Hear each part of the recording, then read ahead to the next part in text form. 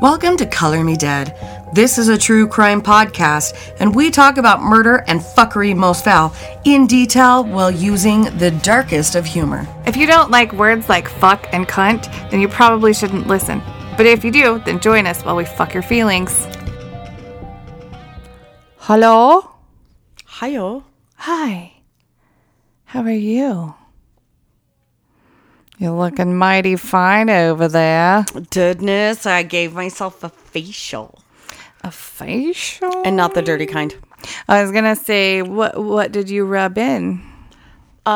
Sugar charcoal scrub. Okay, well, I was thinking sperm, but that works too. No Sperm scrub kind. today? Nope. Not the dirty kind.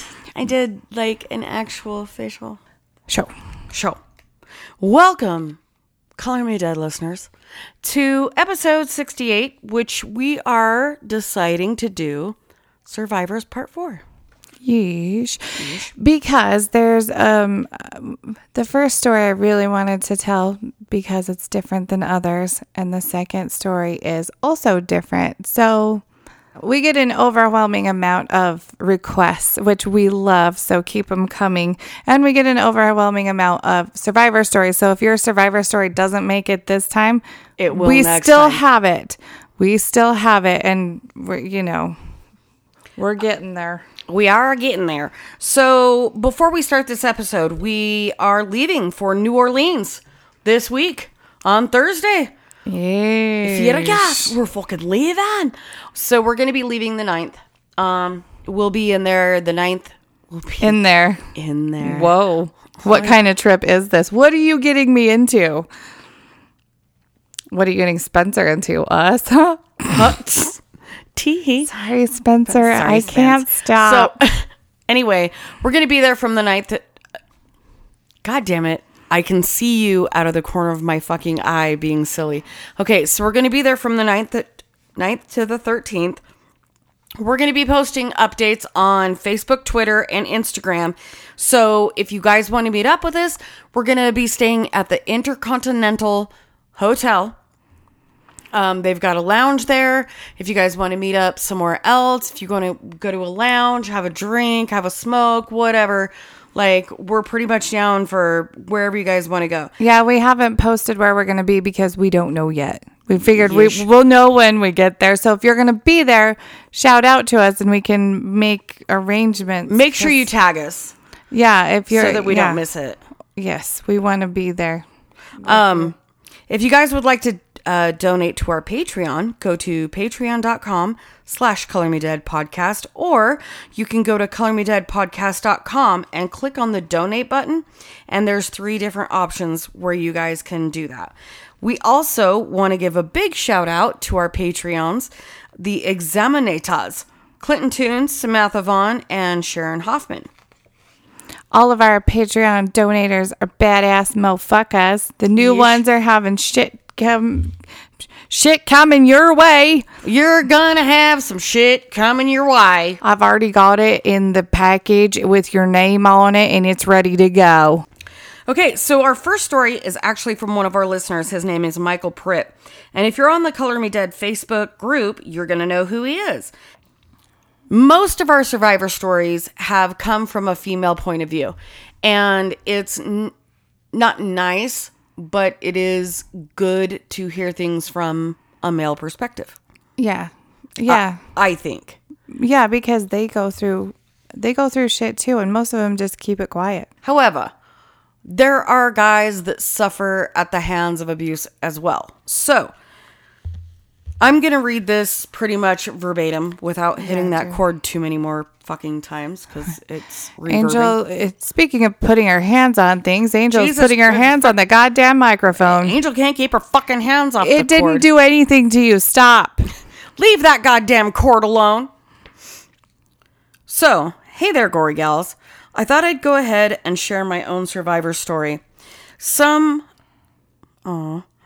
parts of my story are very similar to everybody else's. At the same time, however, it is very different. From the youngest age that I can remember, I was actually molested. I was abused by a male family member.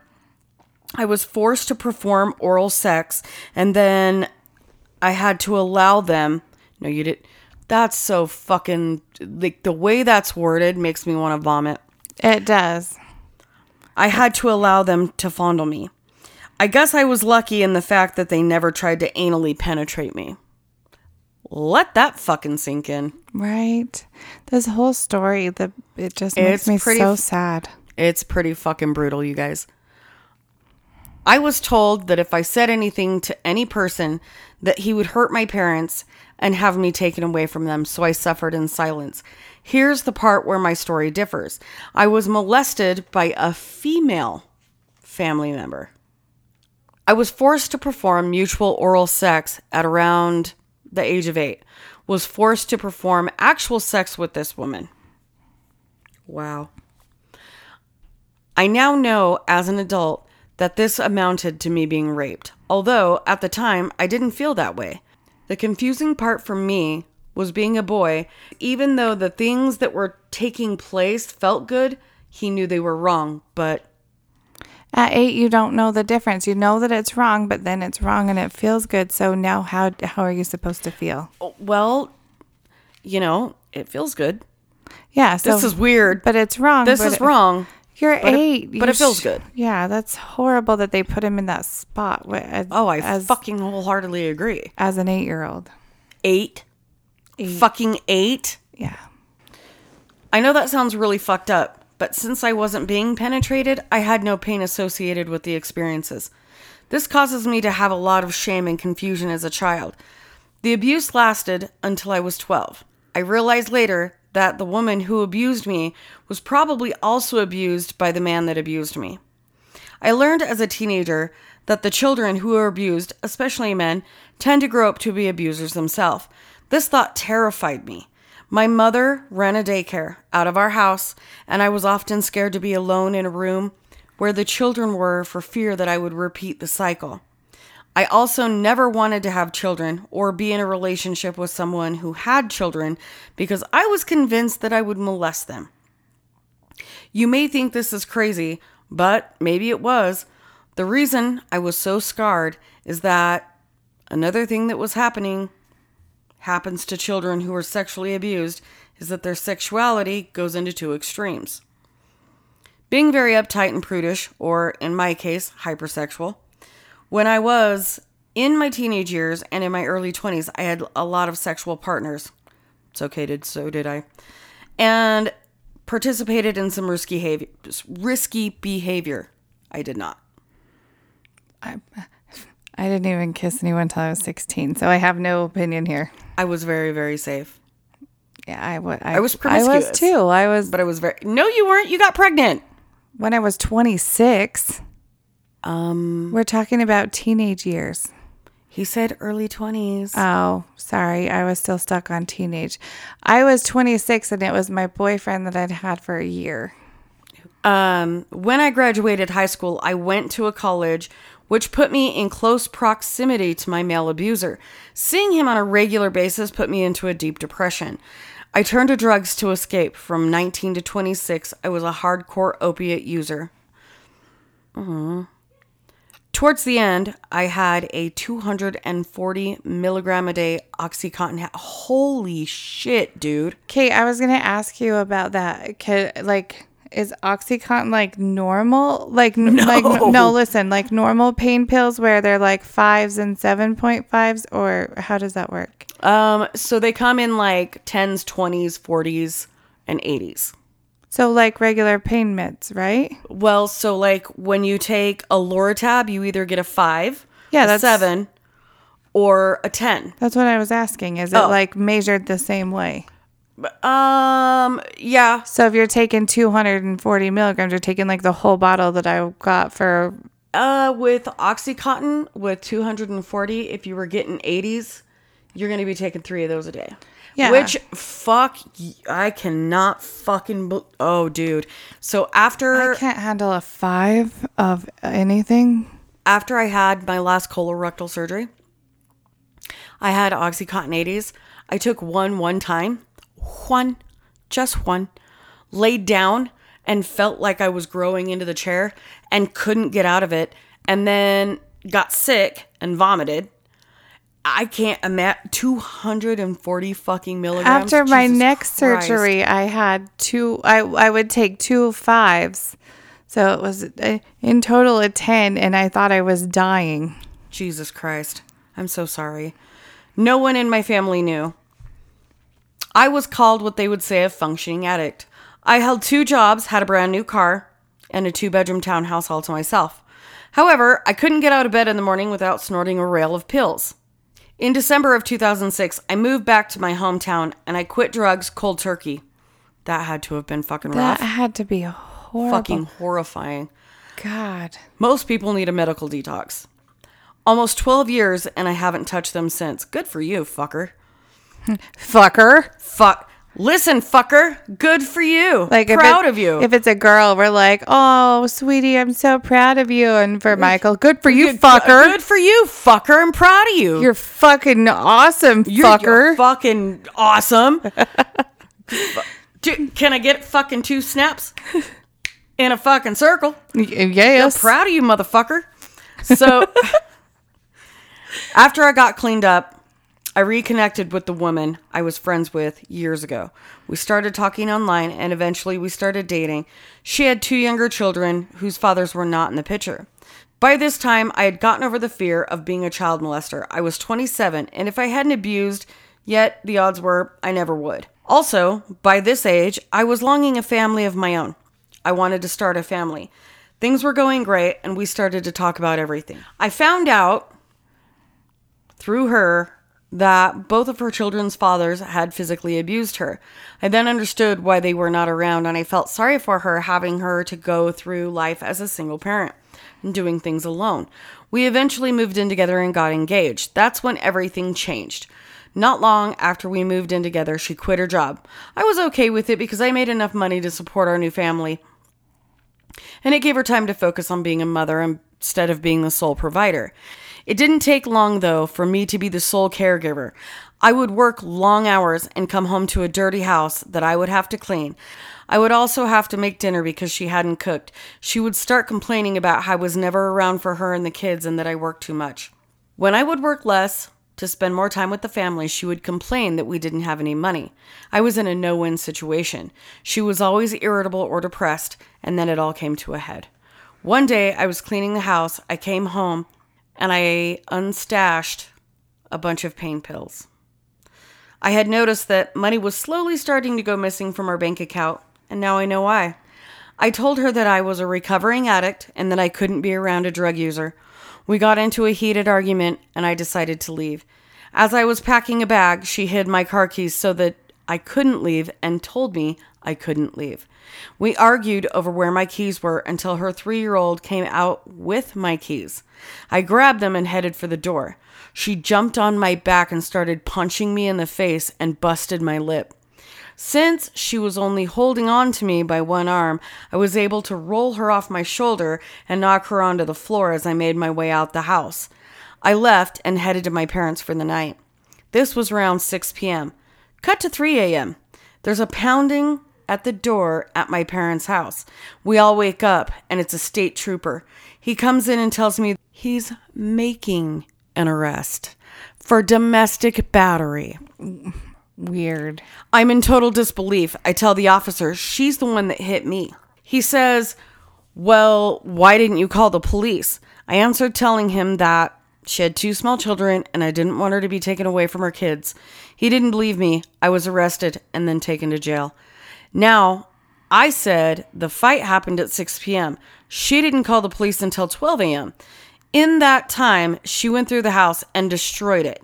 Like to make it look like there was a fight because she sounds like a stand-up chick. Oh, yes, because, after destroying the house, she calls the police. When I got to the police station, they told me that her story was that I drug her through the house, beating the shit out of her, and yet the only injury she sustained was a scrape on her elbow and a red mark on her neck, which she fucking did to herself. Right. Now, I'm 6 feet tall and about 200 pounds. She's 5'4" and maybe 110. If he wanted to do some fucking damage to that bitch, he would have fucking done it. If he was dragging her through the house, beating the shit out of her, you would know. Oh, you hunty. would see that. Oh, for sure. Because it's like, okay, I know Spencer doesn't beat anybody, but Spencer is bigger than us. So if Spencer just were to like give me a slap on the arm to be like, hey, buddy, it might seem like a small slap to him, but it's really hard to me because I'm smaller and he doesn't know his own strength. Fair enough. Because And he's so- done that to my bum. Or like when Right. when he gives me a hug. Yeah. And he's being very sweet and he's being very adorable and like loving. But sometimes he'll wrap his arm around me and give squeeze. he'll give me a big anaconda squeeze. And I'm like, please stop.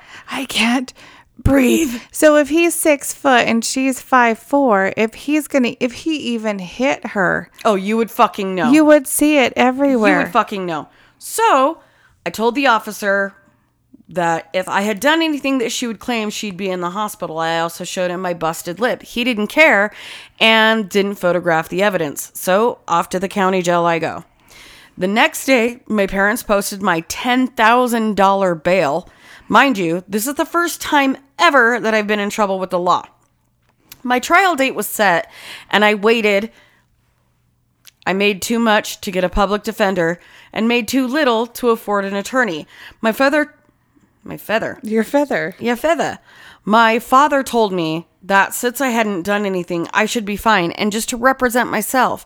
This proved to be a huge mistake. The police allowed my parents to pick up my belongings since I didn't have contact with her. She had taken most of anything of any value. Fucking cunt. And not the good kind. No. The trial day came and I went to the courthouse, and when I stood before the judge, he asked where my attorney was, and I said I couldn't afford one. He said, son, you do understand that you're facing a year in prison, right? Rage face is what I have right now. You're like, rage face fucking GIF.gif? Dude, and without the cops being involved, I've semi been in the same situation where somebody will beat on you and then Turn it around on you and be like, they hurt me. Look what they did. Me. Yeah. No, because same situation. If I would have fought said person, they would know. You would see it. You would shit. You would know. I told him yes, and he said that I could defend myself, but he didn't recommend it. My heart sank, and at the thought of going to prison, I can only fucking... Could you? For nothing. You didn't do anything, and now you're going to go to prison, possibly? Then, an amazing woman from the public defender's office stood up and said, I'll take the case. Thank Yay. fucking God. Yay, said woman. Yay, lady. Thank you. Shank you. Thank you, lady. We talked for a few minutes, and she asked where my ex was. When I told her that she wasn't there, the lawyer then went and had a sidebar with the judge. The case was then thrown out, and I was so relieved. I thought it was over. I didn't know that there would be lasting effects.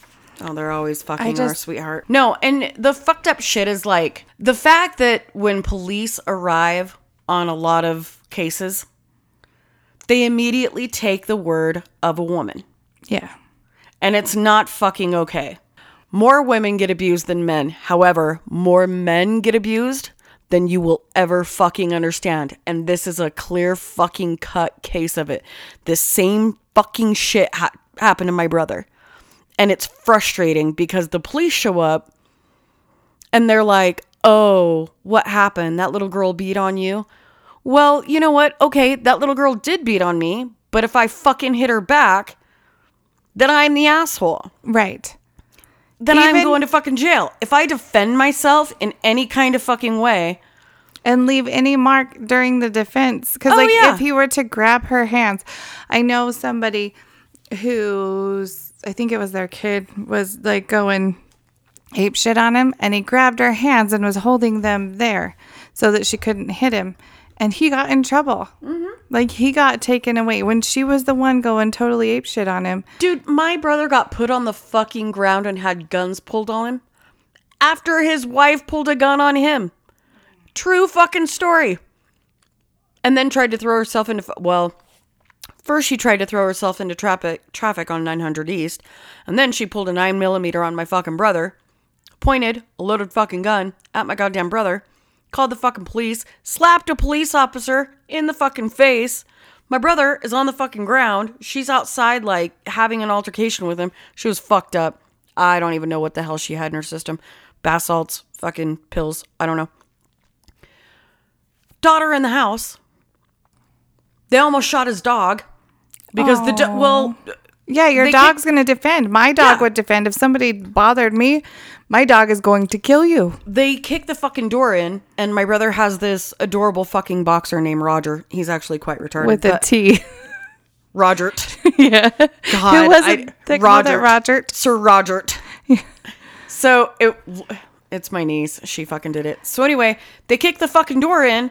Dog goes ape shit and attacks the police. And he's like biting because they grabbed my brother and fucking shoved him on the ground. And of course, my brother's just chilling in the house watching fucking Family House or whatever the fuck he was watching. He was watching some, Full House. Some like dumb Lord. shit. And they throw him on the ground. So the dog's like, you're fucking up my people.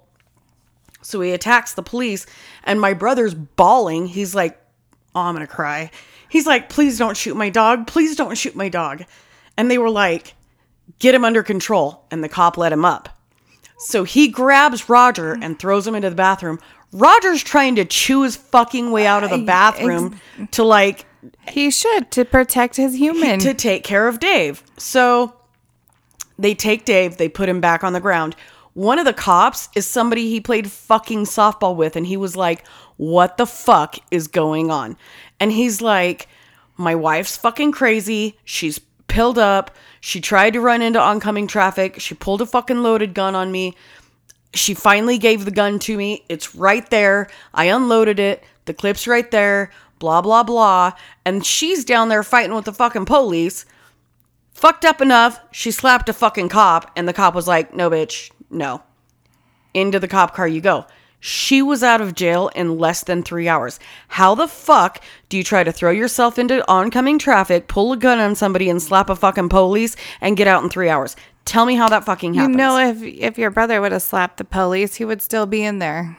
If my brother had slapped the police, it would have been a 48-hour fucking hold. If my brother had pulled a fucking gun on her... Right. There's no fucking way. It would have been like, oh, fucking attempted manslaughter.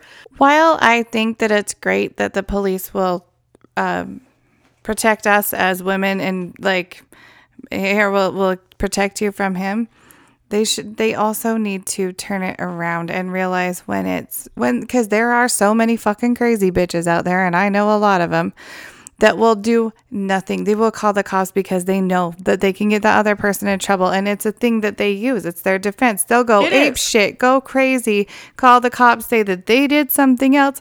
The cops are going to listen to them. And not always. I'm not like, I'm not trying to group them together or anything, but when you look at cases like Tracy Thurman, where the cops did fucking nothing, where Buck Thurman just totally tried to wreck his fucking wife, I get it, dude. I get it. But they were also there, like they witnessed the shit. Like he was stomping the fuck out of her, cut her fucking throat. The cop watched the whole shit. You can't come into a situation like this, not seeing it, not witnessing it, and taking the word of somebody that's got a little scrape on their elbow. Right. Not fucking okay. Right. And in both cases with your brother and Michael's case, like, drug test much? So anyway, with Michael, he has now been with his wife for 8 years and been married for sex. For sex. He married for sex, okay? What he doesn't know is once you get married, there is no sex. So you have done fucked up. Oh, that's a lie if I've ever told one. Right. Well, my brother, I was just texting my big brother about headphones. Mm-hmm. I'm like, oh, okay, I'll get some. And he's like, I used to get some, then I got married. I'm like, God damn it. So he's been with his wife for 8 years. They've been married for 6.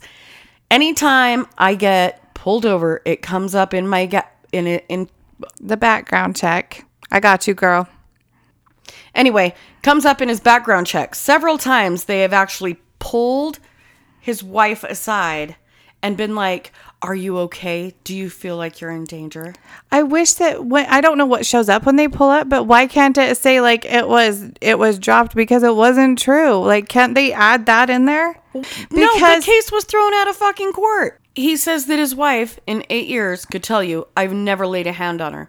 I know for a fact that it's prevented me from getting several jobs, and that the least of my problems is that it comes up every time I go to purchase a firearm.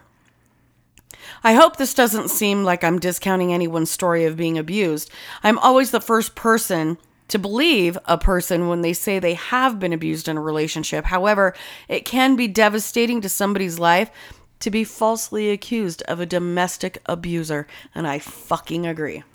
I know a guy who had an ex-wife. Well, they were married at the time, and she was mad at him, and so she called the cops and just said that he had been abusing her twice. She did this to him twice, so he's got 2 domestic abuse things on his record, which at the time I was like, okay, I wasn't there. I can't judge the situation. She personally told me that she did that because she was pissed off at him.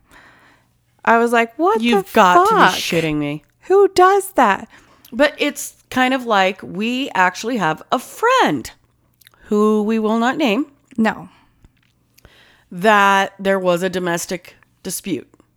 Yes, from what I remember, she was beating the piss out of him. Oh, she's a scrappy little bitch. And she works out, and I think that she trained, like...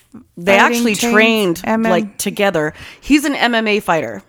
And I think that he was training her to fight, too, like... At that time. But I know they worked out every single day together, so she wasn't a dainty little thing. She could hold her own. She could hold her own, and she would beat the piss out of him. And he if he wanted to, he could have fucking wrecked her ass in a heartbeat, but he never did.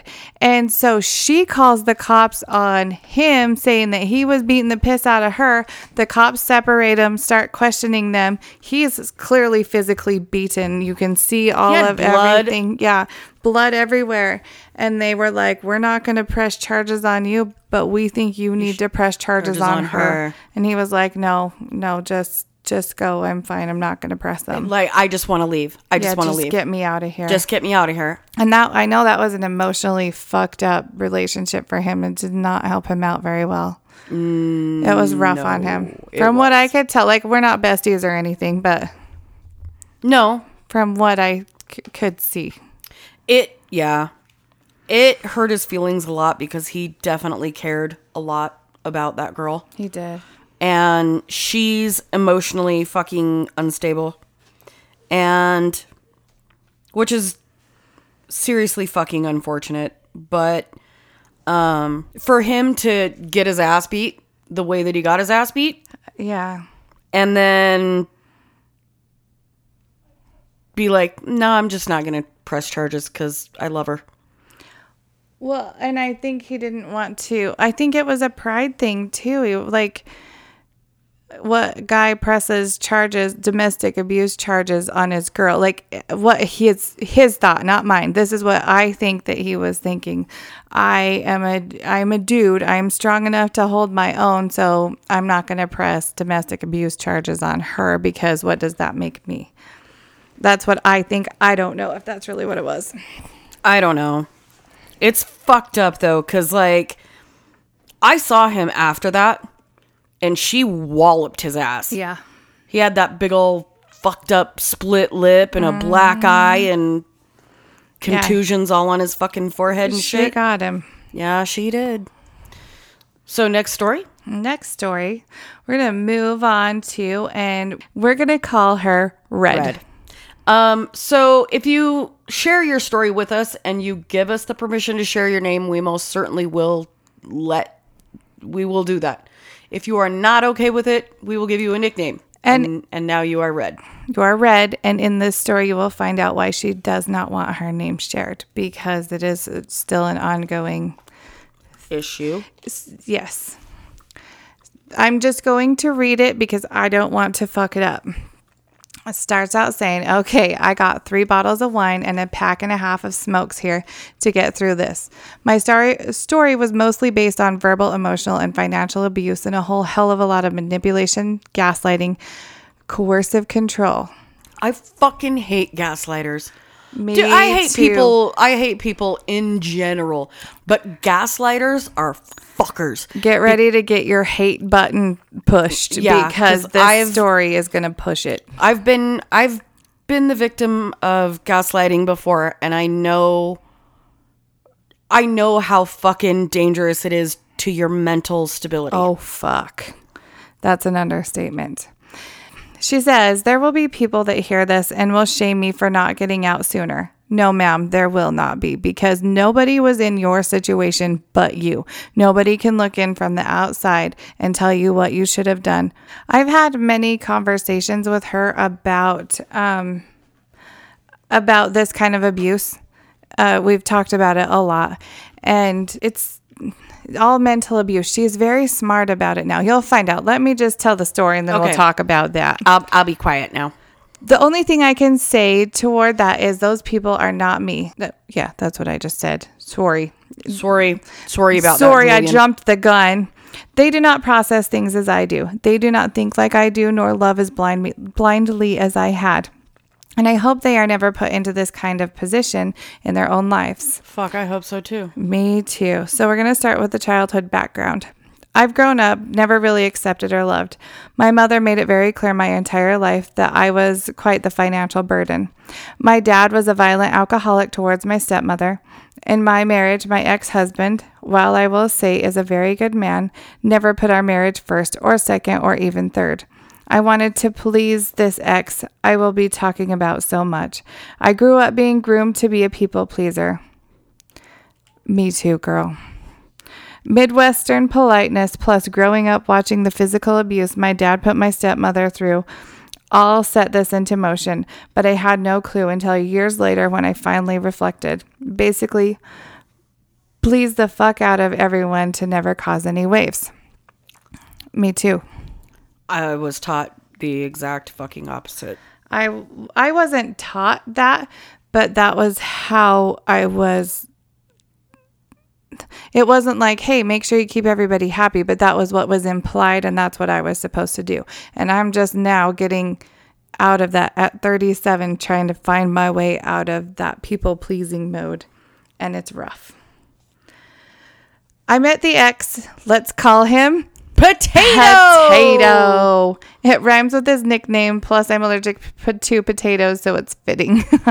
I love that. Fucking horrifying. Makes me happy. She's allergic to potatoes. I know. No French fries. Can we just have a moment of silence for Red's potato allergy? Okay. Jesus Christ. How are you ever going to have animal style fries? Jesus Christ. I know. Fuck. Okay, go. So back in January 2010. Oh, she met him. We went off on a tangent in there, so it got out. She met him in January of 2010. A really good looking musician and a chef. Fuck, how did you not like follow? Yeah, I mean, the shit. Two of my favorite things rolled into one human. I loved his music and I love food. I was still going through a divorce from a very nice man when I met Potato. I was out at a bar after work one night and saw him from across the bar. I thought he was gorgeous. He finally swooped in next to me and said, "My friend dared me to kiss you, but I'm not going to do that." Oh, he's got the moves. Fucking like Jagger. Yeah. She said she was hooked from that moment. He moved in after 3 days. Whoa. With no job and no car. Oh, hunty. Yeah, I know she knows better now. She's a smart bitch. Well, yes. But things were amazing for a while. There. Regardless, he liked thrifting, drinking coffee, and chain smoking. Many a morning we sat at my table for hours just smoking, drinking coffee, and talking. He had a pretty fascinating backstory. Made up or not, I'll never know. I was drinking it all in. I was divulging anything about my past I could think of just to try to keep up with the same kind of exciting life.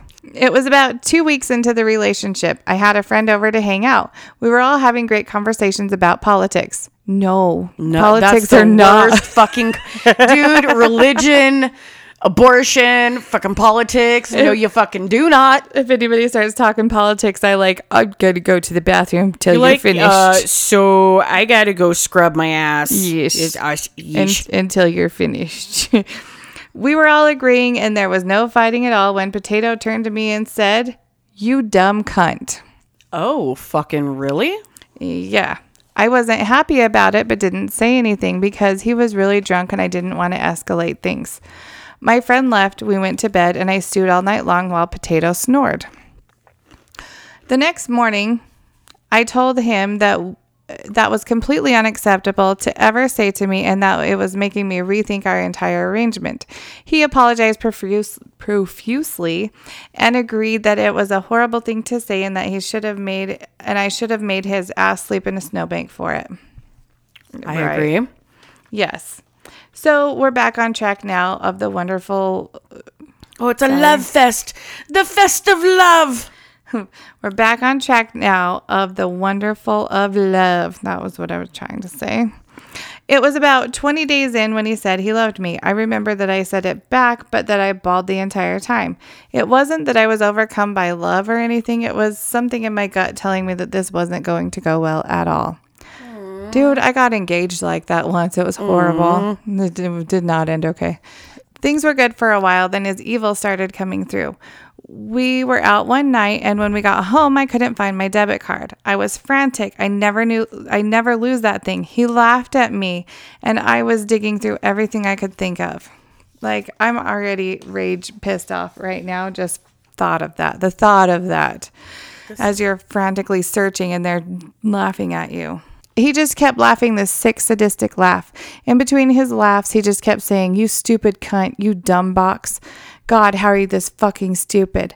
I cried and asked him to stop because I couldn't focus on thinking of anything with him yelling like that. Turns out my card had fallen out of my pocket and onto a rug that was a similar color. He knew where it was the entire time. Oh, you fucking cunt. Yep. And not the good kind. Yeah. What an asshole.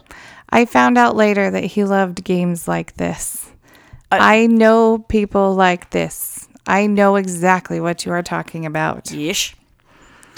Maybe people are sitting here now and thinking that this incident wasn't so bad. I know how bad it was. I know how bad it is. And I don't fully know how to put into words how hopeless I was feeling at that moment. That stupid card was my life, and I didn't get paid much. And that night I had splurged for us to have a night to go out, and I had to pick a bill that I wasn't going to pay because of it. Dude, Leishan. Even when I made enough money, if I lost my debit card, I would fruit the fuck out. Right. Because this was before they had the thing where you could go on your app and just turn off your card. Turn the motherfucker off, right? Yeah. God. What a douchebag. Yeah, I hate him. Sorry. I hate him so much. And when we get finished, I'll tell you my mental image of him because it's probably nothing like what he looks like. I know, but I'm already like building his fucking image in my head. Yeah, you will. It will get better, and we'll compare notes at the end. Okay. If we were in any sort of disagreement, the name calling would start. "You dumb cunt" was quite the staple, and I'm so fucking stubborn that I would fight back. His sick side loved the challenge. It took me years to see it, but I finally noticed that when his evil was about to kick in, there were signs. First, he would have a calm-paced yet labored kind of breathing. He would slide down in his chair, but hunch forward. His pupils would dilate like he was finally relaxing and knowing what verbal assault he was going to attack with. Holy shit, it's like the movie's fucking Split. Oh my God. I had a sordid past, cheating in my marriage. I've done things that I'm not proud of prior to meeting Potato. I stupidly had been very upfront and honest with him about these things because I was on a mission to turn my life around. And now that I had moved away from my failed marriage and was in a totally new city. Just shy of 9 years later, I can honestly say that I am a completely new person, and my past I moved away from is just my past. But by discussing those things with Potato, he found ammunition. Oh yeah, all you did was give him a fucking arsenal of shit to fucking unload on you. He knows your weak spot. Slut became his new favorite word. His exact first insult with that, "You're such a whore." Oh, wait, whores actually get paid. You're just a dumb slut. I dare a motherfucker to say that shit to me. Mm-hmm. I don't know if you know this, but I'm a Prue, and we're made out of steel and fucking iron. I will fucking wreck you. I'm really trying to keep this as short as possible. There's 5 years full of these memories just floating around in my head that are getting dropped into a book that who knows when I finally finish. So she is writing That's an actual fucking book. horrifying. Right? 5 years? Right. And I know from recent experience, when you finally like try to let some stuff surface that you have suppressed, everything comes flooding in. You're like, oh, I remember this happened and this happened and this and this. And I bet that's what she's been going through lately, and especially writing this story.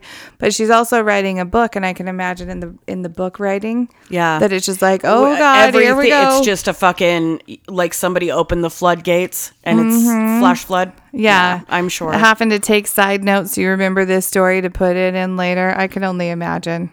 To sum up the verbal abuse, yes, words are just words.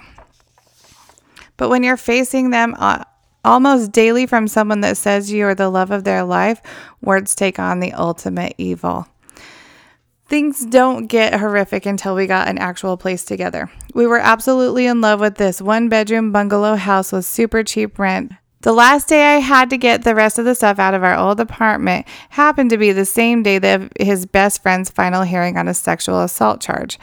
Potato wanted to go to the hearing, and while we were there, he mouthed off to the victim. As it turns out, Potato had warrants for his arrest for unpaid fines, so he went right to jail, and I had to figure out a way to get him out while also cleaning out the apartment.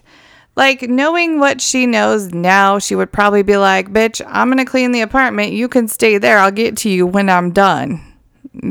But when you're in this mind fuck, you are not thinking correctly. They fuck with your mind and tweak your brain. Saying things like, when somebody says, you're the love of my life, and then such mean things come out of them. Well, and at the point, Jesus Christ, at this point, she's so mind fucked that it's like, well, this is what I have to deal with if I want to be with him and I love him so much. And what am I going to, I mean, I'm not speaking for her, but that's what you thought I think, your situation. And I have felt, yeah. Mm-hmm. After many stops to different music shops, I finally found a good price to sell his guitar. Still shy of the money needed to post bail, but I just couldn't find a better price. His dad ended up posting his full bail, and I had to go get his guitar back. I got yelled at for it by the owner of the shop, so after cleaning and dealing with all that, with that whole day, I had to go pick him up from jail. My brain and body were just burned out. He got in my car and was all laughs about it. I was disgusted. Of course he's going to think it's funny. Ooh, I'll slap the shit out of him. Oh, yeah. Because it didn't cause him anything. He just was chilling out in jail all day. I'm sure that the booking process was annoying, but she's frantically trying to get money, trying to clean and get out of this apartment. God. I know. Dude, fuck you, Potato. Potato. Fucking ew. For a few weeks, we were just going through the motions of getting a home established. I love nesting like that, so it was great for me. He got a good job as an executive chef at a dying supper club that was trying to rebrand themselves. Things were going to be okay in my mind. His new job, however, stressed him out to the point that he brought it home and took it out on me. Demands to go get him more booze, smokes, and whatever he fancied. This wasn't up for discussion either. This was, you do this now. Everything was like that with him. He'd say jump and you better fucking jump, or else you would be verbally torn down to the studs. But hey, it was just fine. Just words. I can handle that. He wasn't abusing me, right? I was just standing my ground as best I could. There were only the rarest of moments that I wouldn't fight back. The first rare time he was physical was in a moment of me not backing down. I wanted resolution in a fight, so I followed him into a different room. He spun on his heel, grabbed me by the throat, and launched me back into the wall. Somehow, he still got me to believe that it was my fault. That's what they do. Like, if you hadn't followed me into the room, I wouldn't have had to grab you and fucking choke you in the throat. Mm-hmm. Ooh, fucking, I fucking dare a motherfucker. Dude, I'll come at you like a little fucking spider monkey on fucking Mountain Dew. Chip, I'm all hopped up on Mountain Dew. Dude, I swear to fucking state law. Swear to God. State law. You might knock me down and I might not get back up, but that first fucking go around's gonna be a dirty son of a bitch. Oh, I feel so bad. I know. When his friend got out of jail, Potato decided to move him into our basement. Same friend was sexual assault charges. God, I can't say words. His friend had always made my skin crawl after a prior incident where he made an inappropriate pass at me, but Potato didn't care. This was his friend and he was going to move in. Case closed. Of course. Let's do what Potato wants. Let's make the jobless piece of shit You get happy. you get to make the fucking rules. Yeah, right. Yes. Okay. A couple weeks into this living arrangement, his friend decided it was a great idea to shove his tongue in my mouth and his hand into my shorts. He was drunk and I didn't know what to do. At that point, I knew I could fight to thoroughly fuck a person up, At that point, I knew I could fight to thoroughly fuck up a person, but I honestly never wanted to hurt another human. I made him go sleep it off in my bed and didn't say anything to Potato for a while. I knew what would happen when I would tell him. I fucking knew. Gee, let me guess what he would do. Slut, whore. It was you. So after a while, I did tell Potato. Want to take a guess what happened? It was totally my fault. I had led his friend on enough to assault me because, yep, makes sense. Through the years, Potato dragged that memory up. So not only was I disgusted by what his friend did, I was completely blamed for it. Of course. Of course. Of course. So I'm sure there are people out there right now saying, why didn't she just leave? To sum it up, I freeze. There are some of us that just fucking freeze up. I hear so much of, oh, I would have kicked his ass to the curb and changed the locks. It's not always that easy, though, because there's situations where, A, it could have been a financial situation where you needed the help, or B, you're in a codependent relationship, because I've fucking been there too, or C, you don't know what to do, you don't know what to say, D, it could have been like, but I still love you. And what are we on? E? In my opinion, it was, I forgot what I was going to say. Oh my God. Hold, please. Fuck mouth, make words. Oh, it's that she doesn't want to deal with the bullshit. Like, I can break up with him, but what kind of bullshit is that going to bring me? If I leave my CDs alone, Potato. Yeah, you fucking son of a bitch. Potato, just go. If people had any idea how difficult some breakups / divorces are, yeah, God damn. There is so much more emotional bullshit into it than just, fuck you, I'm done. Because she could have said that. She could have said, Potato, I'm out. Potato wouldn't leave. Potato would keep coming back. We'll talk about that more in a little bit when we finish telling the story. But okay, nobody can judge at this point unless you have been through the emotional bullshit of a relationship. Because if you haven't, you don't understand what a grasp it is. It's somebody's got a damn vice grip on your chokehold on you. Mm-hmm. And your thinking is not what your normal thinking would be. Anyway, we'll go back. These are Red's words again. It doesn't work like that. It was a rental property and I was on the lease. That was my home. I don't know this town and I was financially drained from his demands of whatever he needed money spent on. So I basically had no money. I had 2 pets at the time, so it's harder to find a place. And why couldn't I just tell him to leave? Plain and simple. He refused to. 100% refused to. Oh, I've been there.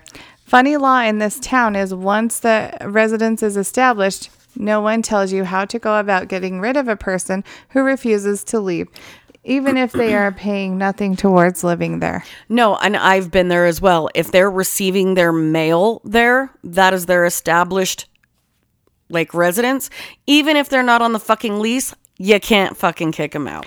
If you're a petty person, what you do is go pretend like you're getting evicted, have eviction notice served, have said person get their shit out, but you're not really getting evicted. God, you that's clever.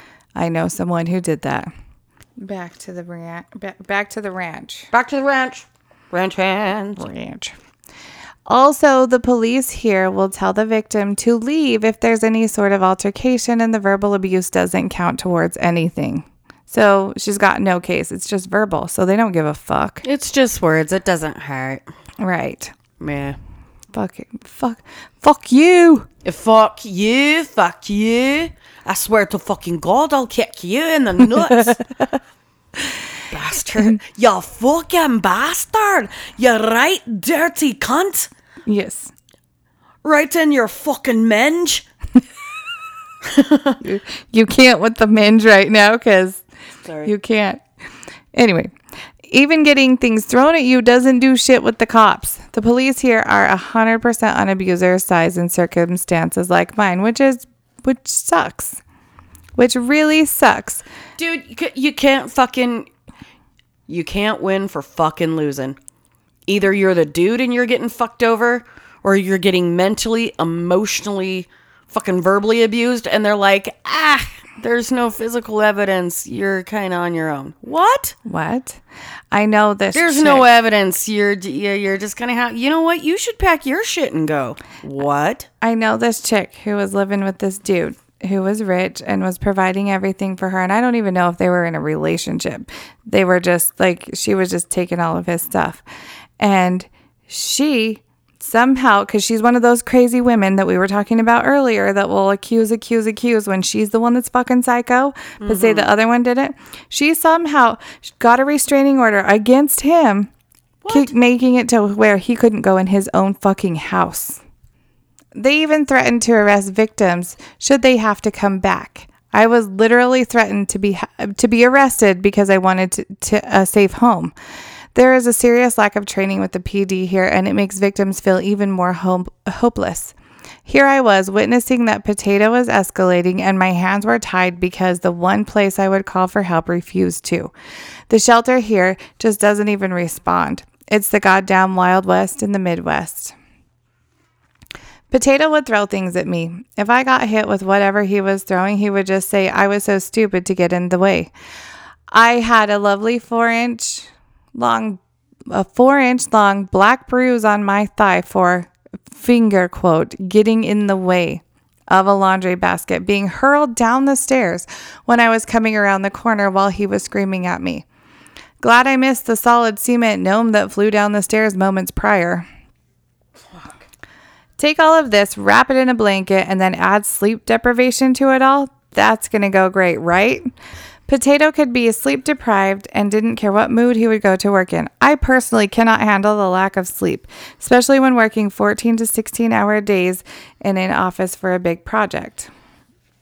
14 to 16-hour days in an office are goddamn exhausting. You get so mentally exhausted. The computer wears you the fuck out. God, and then getting a 14-hour day anywhere you go, 16? No, no. Yeah, you're gonna be tired. You need your sleep. Mangel's not doing it. His screaming at me was keeping me from getting even 4 hours of sleep at a time. I was a mess. I ended up having to take a month off work because of an almost mental break. My psychiatrist saw it coming but didn't know what was happening, so he just authorized my time off. Timeline is sketchy on some of these things. My memory is seriously jacked from all of this. Gaslighting coupled with the massive amounts of sleep deprivation have caused pretty imperable brain damage at this point, and some other fun issues inside my head. Some of these happened before what I wrote, and some happened after, just trying to sum up as best as possible. Potato went to a hotel party with some girl we had met at a bar who was interested in his menu. Is that what we call it? Mm-hmm. I went home not feeling well, and he came home around 4 a.m. with giant claw marks on his back. Still somehow convinced me that he fell down a wall while outside having a smoke at the hotel. I'm sure he did. Right. Potato would lie about being at work, but he was really taking other women out on dates. Potato would randomly stay at a woman's house who he worked with, claimed she was the crazy one obsessed with him. She wanted him. I'll say that much, but I'm pissed at her because she knew I existed in his life. At one point, I told him he needed to get a job. His job as executive chief. Wow. Chief. His job as executive chef lasted 8 months at best. And he told me no. So I'll admit at that point, I pulled a crazy bitch card and threatened to chow down my entire bottle of pills if he didn't move out. I was at wit's end with this expectation that I would always be the provider when I just couldn't handle the financial burden he presented. His version of coercion is to berate a person into submission and lie through his teeth. He badgered me into buying him guitars that he has never paid me back for. With his guitar purchases alone, I am out about $3,000. All said and done, including living expenses, I am out well over 10 grand from this that I know I will never see. He put me in a place to assist having his dad put in prison. His dad deserved it. This is just an important point to share. His cheating that he never did. Finger quotes. I never did that. Has given me an STI that I will never be rid of. I wasn't allowed to listen to the music I enjoyed. I would get berated for trying to look nice. Who the fuck are you looking nice for? What are you getting ready? Yeah. What are you putting makeup on for? I was never treated as an equal. My complaints were met with, "Oh, here we fucking go again." I want to hit this guy with my truck too. Well, he doesn't want to fix anything, so he's going to make her feel like a douchebag for having any kinds of concerns to try to fix the relationship. This one pisses me off the worst. I was not allowed to cry because crying is only what a weak person does. Why the fuck would you want to be weak? God, you are so fucking weak. Disgusting. Get over yourself. Okay. I don't cry. I don't like to cry. I do. But I cry over fucking everything. I don't care if other people cry. I'm not going to tell anybody they're weak. And maybe the reason I don't like to cry is because of people like fucking Potato that I don't want to show my weakness. I don't want to open anybody up for that to come in. I don't want to show weakness. And that could be a mental fucking stupid thing from people like Potato. But I'll never tell somebody not to cry. I mean, I'll be like, don't cry. Oh my God. But I don't mean it. Oh, I fucking dare somebody to tell me not to cry. I tell you not to cry all the time, but it's just because I'm being awkward. I'm like, oh God, I don't know what to do with my hands. You're crying. Yeah, but I cry over fucking everything. It's when I don't cry and I start laughing, get fucking worried. You should get worried. You should run away. And yet that wasn't the worst of it all.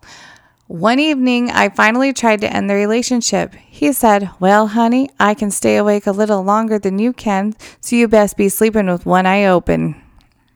You son of a bitch. In the past, he had been fond of sleeping with a butcher's knife under his pillow.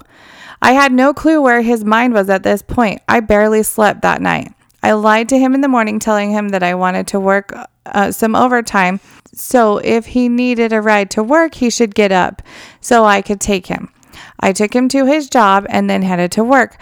But I wasn't there to do any work. I was there to print off forms to file a restraining order. Thank Jesus. No shit. I tried contacting the local shelter and helping with the filing of the restraining order, but they did not want to help me. So I went to the courthouse alone. I was exhausted and apparently filled out the paperwork wrong. Well, after you haven't slept because you're afraid of being carved with a butcher knife, I can imagine paperwork doesn't get filled out right. I don't know, 16 hours a day, 4 hours of sleep, butcher knives. Yeah.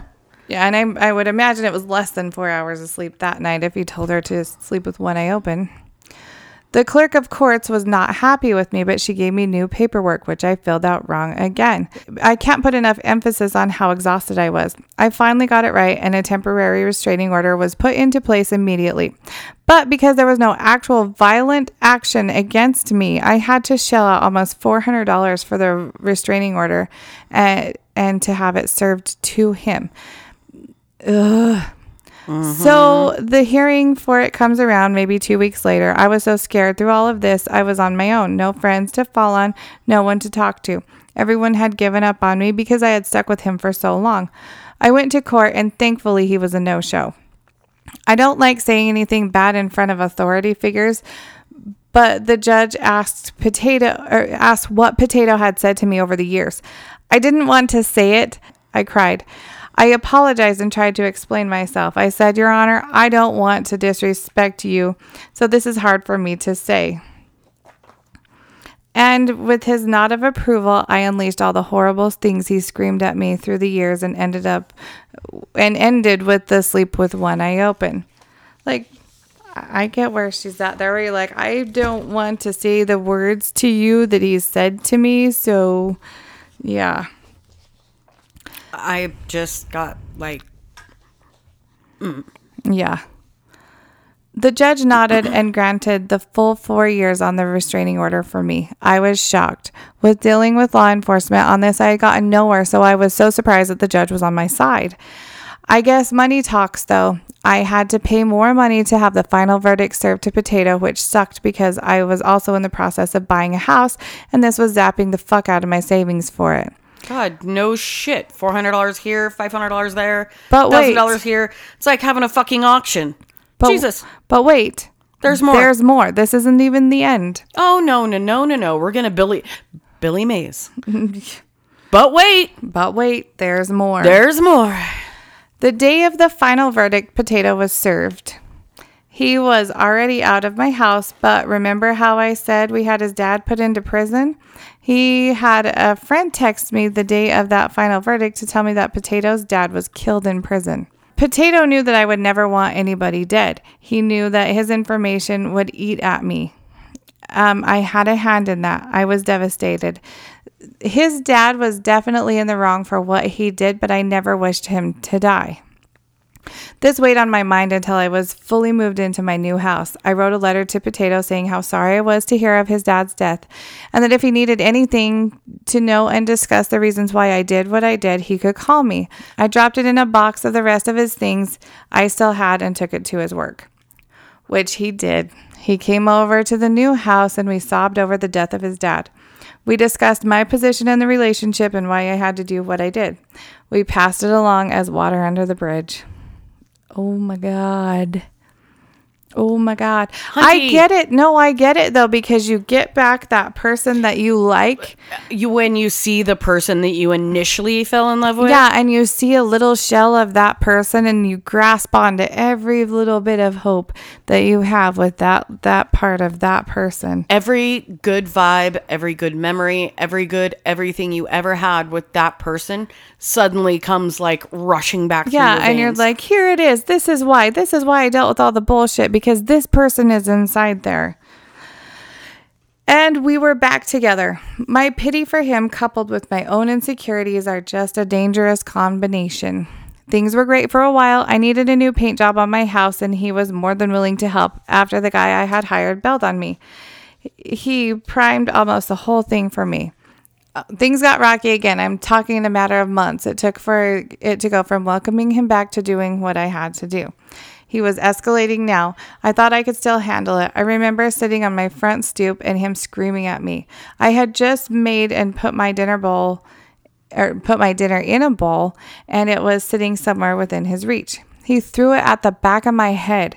It clipped my ear, and then he locked me out of my house. Still welcomed him back. Good Lord. Months later, I got invited out by a friend. She wanted to go to a hip-hop bar. I don't think I'm calling it by the right name. I feel you. I have no fucking clue what you call those places. This is not my scene. Club? I don't know. Is it a club? Yeah, I don't know. I don't fucking know. It's not my scene, but I didn't know that till I got there. In a matter of a few hours, he had bombed my phone with texts and calls begging me to come home. I came home at 11:30 p.m. I know, right? And it was a fight from the moment I stepped foot into the door. He was trying to bait me into saying something racist. Like, why? He enjoyed doing that to people. I just said that it wasn't my kind of music scene, and he tried to leave it at that. The night progressed to be awful, but I really can't even say how that happened. I was sober and I didn't drink anything to my recollection after I got home. He was furious I wasn't taking his racism bait. There was a hours-long screaming match where I would just want him out of my house. He took the battery out of my cell phone and hid it. He was throwing knives from my butcher block. Once at me, but it stuck in the short wall I have in my kitchen. He threatened to kill himself. I've been around enough of that in a lifetime to be able to talk him down from it and get the knife away from him. How sad is that she already knows like what to do? Like it's protocol. So there's steps that I need to take. Okay. So Step it has, one. Step one. It has a knife in its hand. Tell it that you love it, that everything's okay. Use a mild, mellow tone. What the fuck? It sucks that he did that to her to make her brain think that that's what she needed to do. From around 4:30 a.m. to 6 a.m., I had pinned him with my legs in the kitchen because I didn't want him in my house anymore. I didn't want him to hurt my pets. I didn't know where his mind was at. I had never seen him like this. So I don't know what she means by pinned him, but I'm thinking holding up a door so he can't get out. I don't know. Or does she have him, like, is she on top of him? I don't know. I don't understand that. Red, hook us up with an explanation here. Explain yourself. Explain. Even if I had the actual battery in my phone, I was terrified to call the cops. I let this monster back in on my own, and now I had to suffer the consequences of it. No, you don't. My brain was screaming at me that this was my fault and I had to handle it. I understand that. I just feel bad that she felt that way. That she had to do it too. That she had to have that thought. Like, well, this is my bed. I have to. I made it. I have to deal with it. Oh, I made my bed and now I have to sleep in it. Yeah. So she still dealt with that for a few more months. I want to start this part of my story by saying I'm not fully proud of what I had to do to finally be rid of this person. But all legal matters have been settled for years now, so I can speak out about it sort of openly. So there are so many details from that night, and I'm at a loss on what to leave in and what to take out, that I've just pasted in the chapter of the book about it. So this is the part that she's written in her book that she's writing. She just took out the clip, probably section, not a clip, because it's not audio. Just like, so we're clear. I know, but you're so used to doing audio. You're like, I know, this clip, it's a clip. It's a clip. My life forever changed because of one day. February 6th, 2015 was a huge stepping stone in my life. It was the epitome of hitting absolute rock bottom. It was the day I finally broke the silence. I feel it necessary to recant all of these details because most of the fights I can't remember anything. I get that. You black out and don't have a clue what's going on. I had gotten done with work early for once. I could have taken overtime for the extra money, but it was Friday and I had just gotten my tax return back that morning, so I was itching to get out of the sea of teal cubicles and finally buy myself some fun, aka go out for the night. Yeesh. Go buy some fun. Do this. When I got home, man-child was nowhere to be found. Turns out he had the same idea, apparently. I met him out at a bar I had never been to but always wanted to try. This was an awesome vintage car, pinup girl themed bar with delicious specialty drinks. Oh, like a rockabilly place. Sounds fun. Yeah, I would do that. Yeesh. We had been fighting all week about money, so the fact that he was out with his minuscule paycheck was salt in a fresh yet familiar wound. I had been texting him throughout the day that I was getting tired of being sad and angry all the time and not wanting to come home, to which I'm fairly certain he laughed. Fucker. Oh, I'm sure he fucking did, little piece of bastard. He piece of bastard. Piece of bastard. You're not even a piece of bastard. You're a whole bastard. You're a whole one. The whole bastard. He Piece of bastard. He lives off of her misery. The fact, he fucking reveled in it. Anything he could do to piss her off makes him happy. It makes me fucking sad that people like that exist, that they fucking live in other people's fucking misery. And whether you experienced that person, somebody like it. You have to. So everybody knows somebody like this. Oh yeah. Ugh, fuckers. That was the response I got when I approached the subject upon meeting up. That was the moment I decided that it was just finally over. If he was going to continue to mock me and my legitimate complaints and become verbally assaulting over it all, I somehow mustered the strength in my mind that this was done. Unfortunately, I couldn't tell him this because he was quickly approaching this all too familiar, belligerent, drunken state.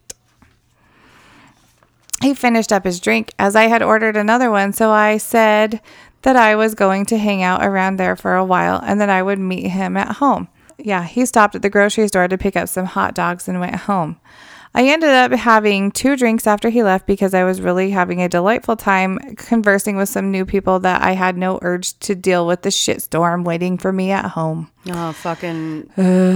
Gee, I can't imagine fucking why. Right? It's like, can I just stay out all night, please? I don't want to. Like, dude, where's the after party? Yeah, please. Fuck.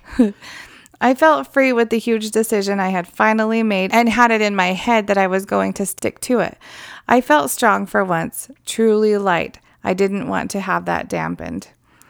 I texted I was on my way home and asked if he needed anything. I do realize the hypocrite that I am in asking about his needs, but there were a few reasons for me asking. I wanted to see what we actually needed for food in the house, and I was also trying to keep him as calm as possible by appeasing to his needs. He needed a pack of cigarettes and buns for the hot dogs. I stopped at the store, got his things, and bought myself 2 bottles of wine. I splurged and bought my favorite wine. Splurging in those days for me was spending an extra $3 on similar but better bottle of wine. To this day, I have rarely purchased that specific type of wine because it ends up sparking the reflection on this specific evening. Not the best memory to be slapped in the face by.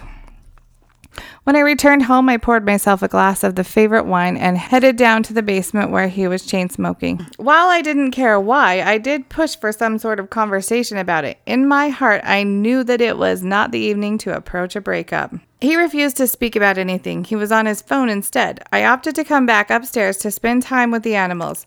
I wanted loud music. I needed something to drown out the anxiety and the coldness I was feeling. I needed something to announce the amount of hurt I was feeling, the anger and sadness that was consuming.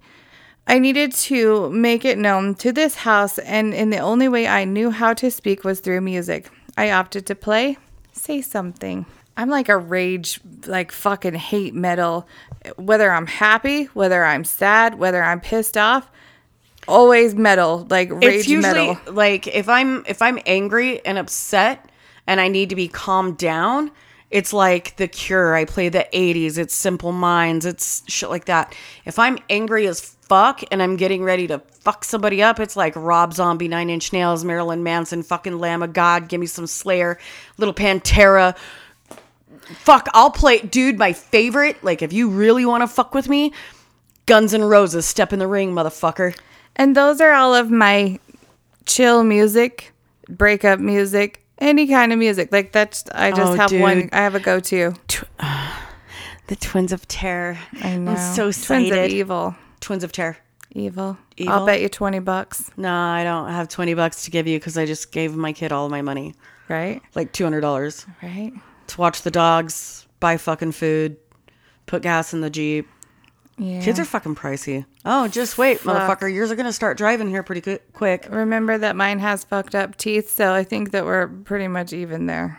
Oh, yeah, that's true. Because I'm like 10 grand into teeth between 2 kids right now.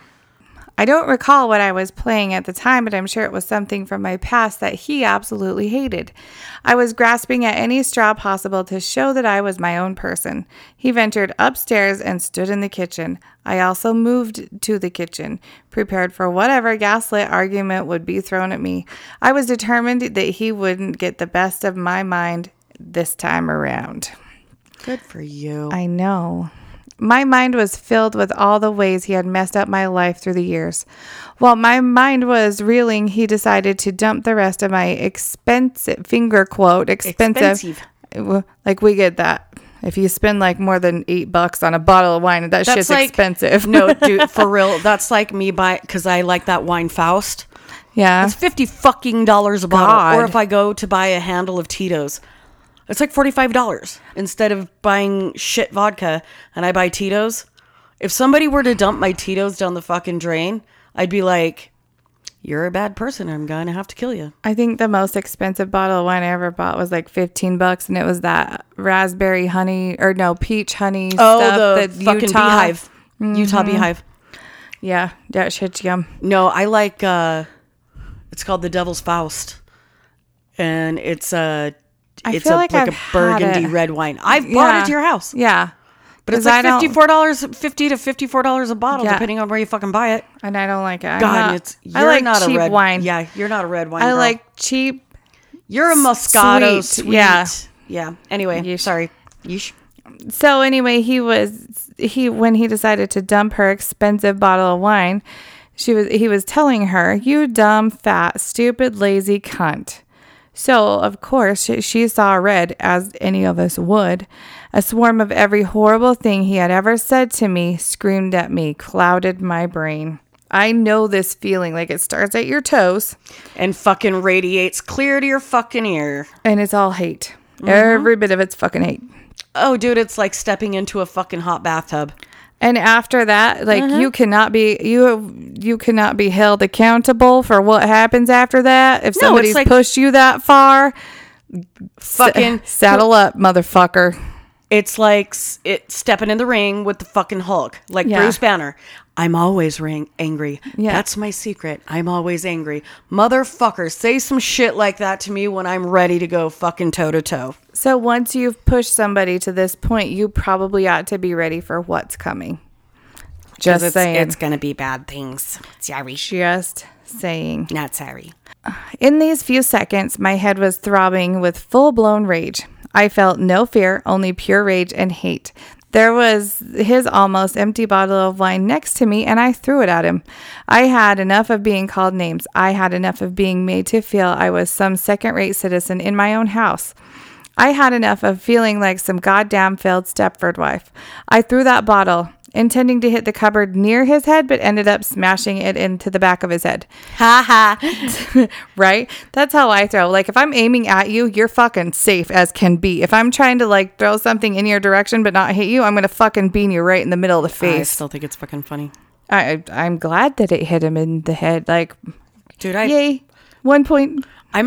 Dude, I played softball. I will fuck you up. I can fast pitch like a son of a bitch. I can't hit shit. Unless I'm like, if I don't really care if I hit it or not, then I got it. Like, fair bullseye. Enough. Regardless of what I hit, that bottle shattered and I fell to my knees trying to clean it up while he screamed at me. I have no recollection of what he was screaming. I just wanted the glass picked up as I was worried about my cat. I was worried that my cat would step in it. Dude, that sounds like me. Fuck right. you. Oh, God, hold, please. Oh, my shit, my dogs. Yeah, hold. He was screaming so bad I ended up just screaming for him to get it out. I shoved him down the stairs, all while telling him to get out. He fell. I have to admit that I have very mixed feelings about what happened. In my heart, I know that words should not cause any sort of violent reaction. In my head, though, I know there would have been absolutely no end to the torment had I not done what I did. I would have never been able to be rid of him if I just let it go. He grabbed up his cell phone. He made it seem that he had dialed the phone number. He stated that there was a domestic violence situation at my address and that he needed help.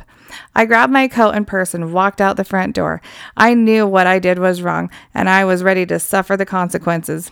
He waited what seemed like half an hour, brought me a bottle of wine and said, "Don't flatter yourself, princess," and walked into the house.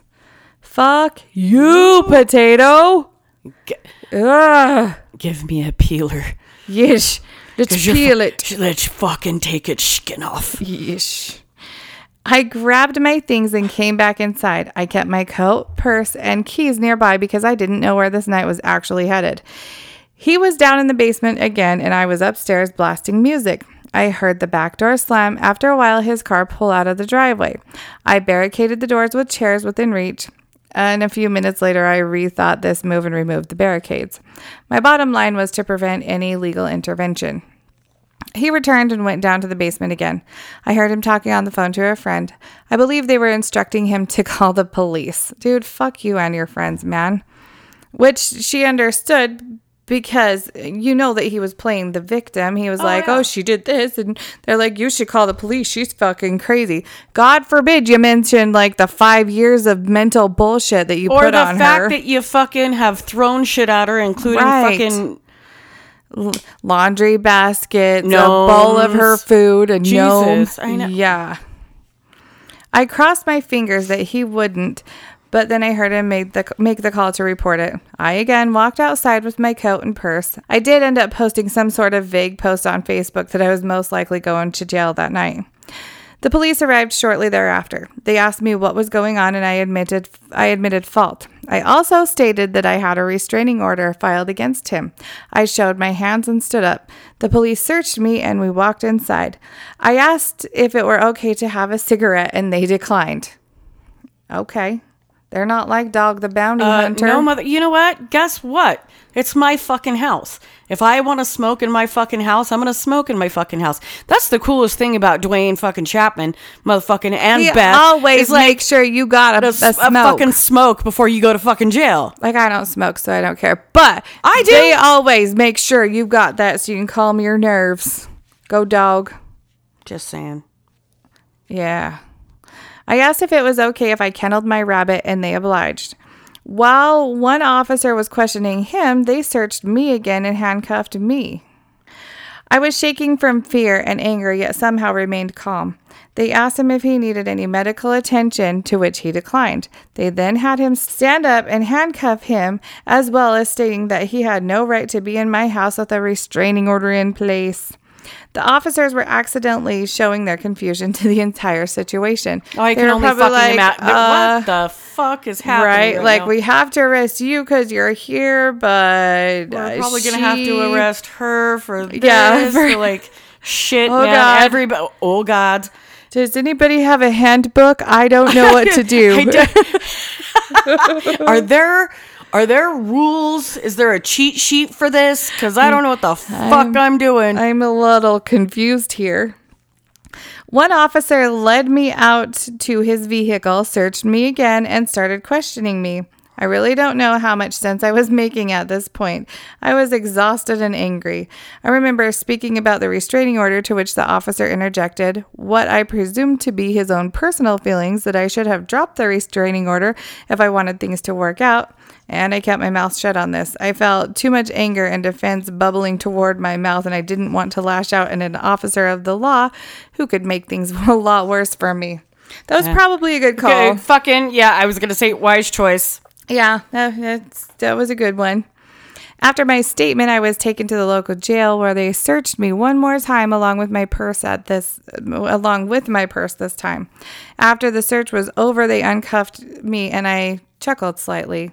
I asked if it was okay if I reached into my pocket of my pants. Throughout all those searches, there was like 2 or 3? Yeah. They somehow missed the $1.25 in change I had in my front pocket. I placed it on the table in front of me and stepped backwards. They glared at me and snatched it up. So I don't know why I think that's so funny, but I do. I then asked how much my bail might be, as I needed to go home to my sick cat who needed his medication. I was informed that they weren't certain at this point, but they asked how much I had available to me. I really should have lowballed, but I am not a gambler, so I just wanted to get home, and so I was fairly honest. Yeesh. Honest. I had to fib a little bit due to having the knowledge that there is a 10% charge on using a credit card to pay for bail. They said that would be pretty close and walked me into booking. My mania hit once I sat down at booking. I was honest yet charming. I was joking around with the officer, logging my information. Inside, though, I was freaking the fuck out. There was a woman there who they eventually had to put in a pod because she was so riled up, intoxicated, and belligerent. I sat in the waiting area, and a man tried to strike up a conversation. He asked what my charge was, and I said I really didn't want to talk about it. I can imagine. I'd be like, Dude, I would have been No. that person that's like, you know what? I shoved my fucking ex-boyfriend down the fucking stairs, and I'm sad he didn't break his fucking neck on the way down. Well, said fella decided to tell her the reason what he was being charged with. A friend of his had passed on as was expected, but the person was to organize the funeral was in jail and had no idea. So this guy calls what he called the quote non-emergency number to locate his inmate. The number he dialed was 911. No lie. This guy thought thought that was the non-emergency line. He was found in the system to have warrants and other matters, and they showed up and arrested him. Like, I called 911 to report somebody dead. Can we not be that stupid, please? Like, you're trying to call the non-emergency line to get a hold of an inmate, but you call 911 and they find out that you have warrants. I want this on a meme. Right? How high? Exactly. How high were you? Well, I called 911 to find an inmate. Turns out I have fucking warrants. And I became an inmate. And then I was a fucking inmate. So I looked for him in there, and that was the wrong number, apparently, because I couldn't find him. That's some Joe Dirt shit. It really is. He was still confused while sitting in booking. I made one attempt to inform him that 911 was the actual emergency line. He then said that I looked like I was fun to party with and asked to hang out with me sometime after getting out. I replied with a curt, "No, thank you."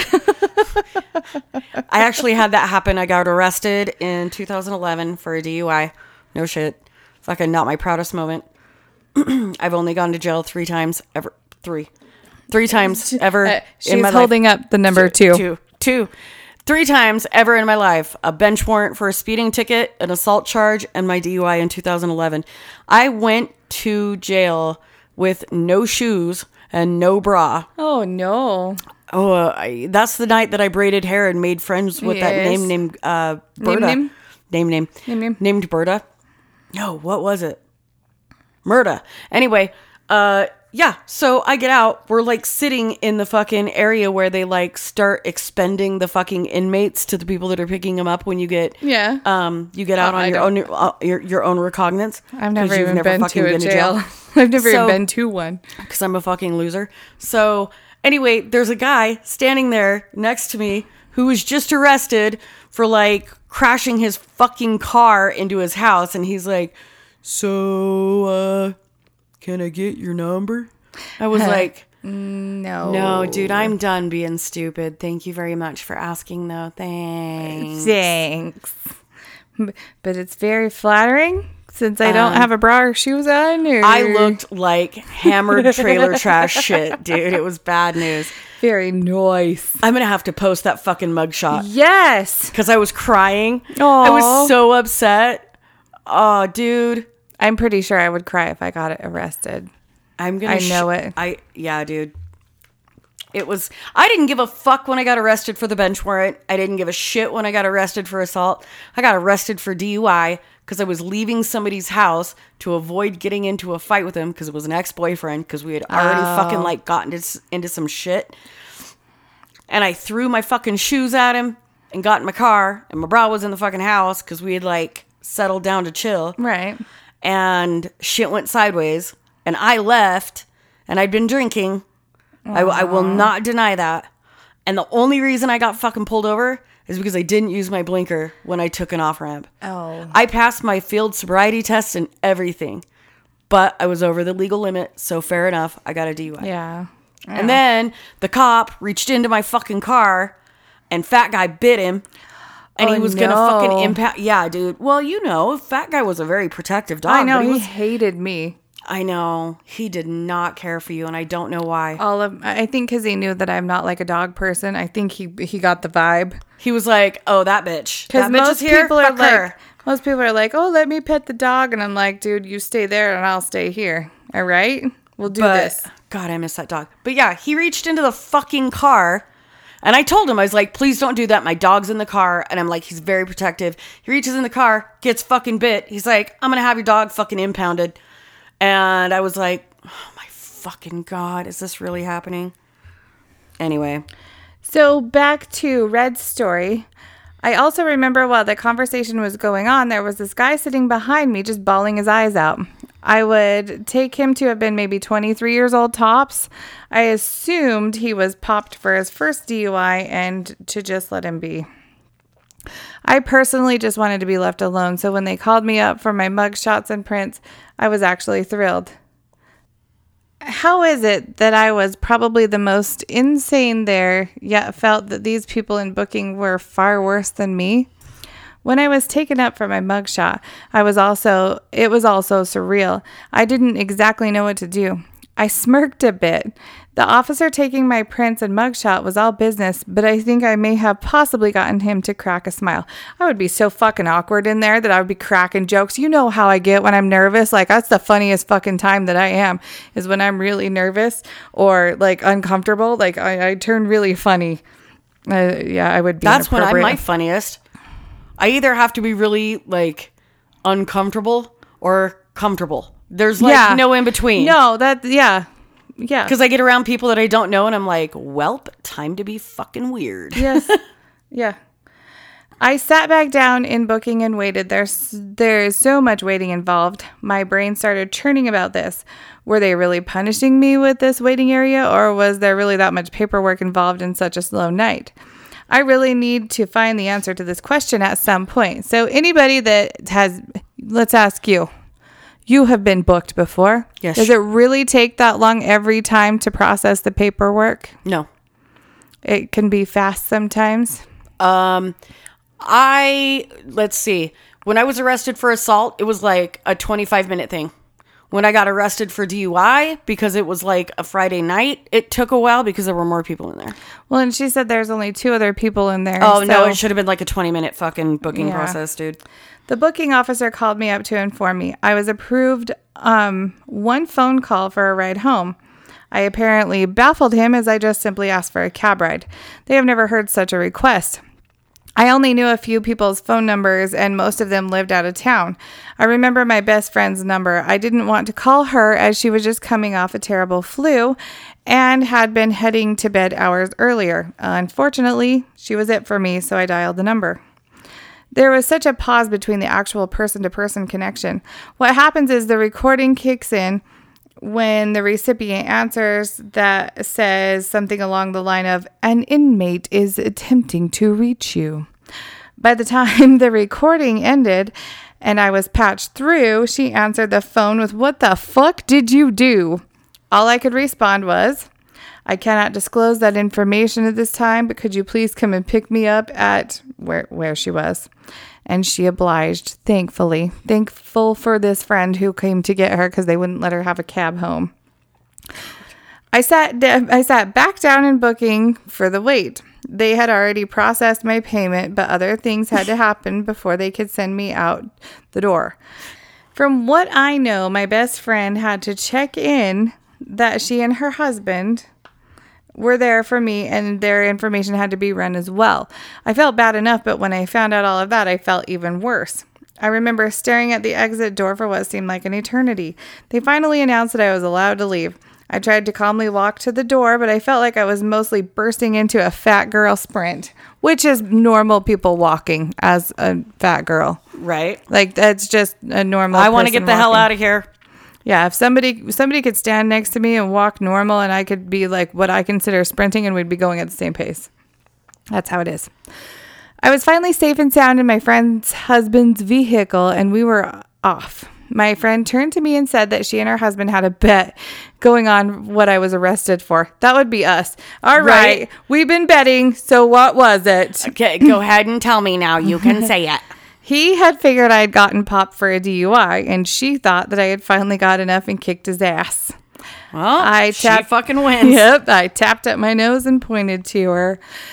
Since I had... She knows. Yeah, you got it. Ding, ding, ding. Since I had made a post about possibly going to jail, another friend of mine had texted me to see what was up. I texted back when I got home saying that I was fine but shaken. He stopped by after being out all night drinking. Once I was settled into my house, I proceeded to drink the entire bottle of wine that hadn't been opened yet. He and I were really only co-workers prior to this. where I was a pretty hard ass. I made every attempt to keep my weaknesses hidden and always tried to come off as a cold-hearted bitch. At home, I couldn't hide that. I think it was the first time this person had ever seen any sort of sadness emotion out of me. He seemed baffled on what to do when it came to my sobbing. He left a while later and I went to bed. He sounds like me when people are crying. I'm like, I gotta go. is my warm body in the room enough? Because I don't know what to do. There. Right? The fucking broom. When you cry, I'm just like, Oh, shit. She's doing it again. I just go into panic mode and stare. Fuck. Do you think it's going to stop? Can you give me an estimated time that this is going to last? Can I get an ETA of your emotional meltdown? Because I don't know what to, like, do I have time to pee or is that wrong? That's the thing is like, I am such a fucking softie that I cry over everything. It could be a fucking commercial. I don't even need to be upset, but I like see it and I'm like, oh, and it touches my little heart. Right? Yeah. No. It's not my fault, dude. No, it's not my fault. I was born that way. Yeesh. Yeesh. When I woke up the next day, I knew I needed to do something for my defense, but I have never been in this position before. I had no clue. I searched for domestic violence attorneys, but they all seemed to be in different cities. Green Bay had absolutely nothing from what I could find. I ended up calling a friend who seems to know any type of person you might need. I know a guy. Oh, it's Better Call Saul. Yes. I know. I got a friend that knows a friend. Yeesh. Yeesh. Fortunately, her uncle was a criminal defense lawyer. She came over and took over the situation, which I really needed at that point. She had just been through some curses at work. We also worked for the same company. Oh, she had also been through some courses at work. We also worked for the same company. And I found that what I was being charged with could cost me my job. So I lawyered up with her uncle. God damn it. It's fucked up, dude, because my brother lost his job recently, so I won't say where he was working, but they saw his name in the felony filings, and he got canned. Yep. Yeah. Well, it sucks for her because she was reacting to a situation emotional abuse that happened forever. So then he got what he wanted with her reacting, and now she's got to pay for it. Like, for him being a cunt bag. Well, my brother is a cunt bag, so I love him. He's my favorite person. He just makes bad decisions. He is not a smart man, Jenny. I'm not a smart man, Jenny. Nope. To give a time frame, the incident happened Friday, and I contacted my friend on Saturday. Monday, I had called in as I had a meeting with my lawyer later. Good God, fucking hey, Forrest. Jenny number 5. You want to get your shit together? No. Monday, I had called in as I had a meeting with my lawyer later in the afternoon. I was absolutely depressed. The assistant DA ended up calling me on Monday prior to my appointment with my lawyer and asked a bunch of questions. One he kept asking me is this relationship with him over? I almost shouted yes into the phone, but even in my depressed state of mind, I only said that it was definitely not a healthy relationship, and I wanted so much to steer clear of it from here on out. I met up with the lawyer later that day who accepted to defend me and handle everything. I couldn't bear to face the judge, not only out of embarrassment, but I also have a tendency to freeze up in front of authority figures like that. Dude, me too. I freeze up when I need to talk to anybody. I'm like, bleh. I could be at the bank and be like, transfer of funds. And you like hand them a note instead, and then they think you're trying to rob the place. Right? No, I just can't. Don't hit the panic button. I'm just my mouth won't work. Yeah. I just can't mouth right now. No. I never stepped one foot in court over this, to which I am truly thankful. My lawyer and the DA ended up settling on a deal that charged me with disorderly conduct and paying a small fine. The morning my lawyer called me to tell me this, I was just walking into work. Normally, I'm an extremely punctual person, but I thought, screw it, and sat in a chair near the vending area. I needed to be fully mentally present for this call. I'm sure she was about to shit her fucking self and probably needed to I'm sit. sure. Yeah, do I need to sit by a bathroom or should I get on the toilet already?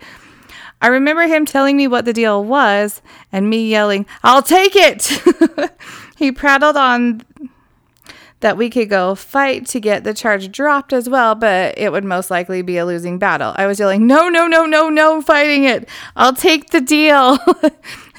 Do it. Regardless of how awful my actions were that evening, nothing compares to the misery and pain I lived with for 5 years.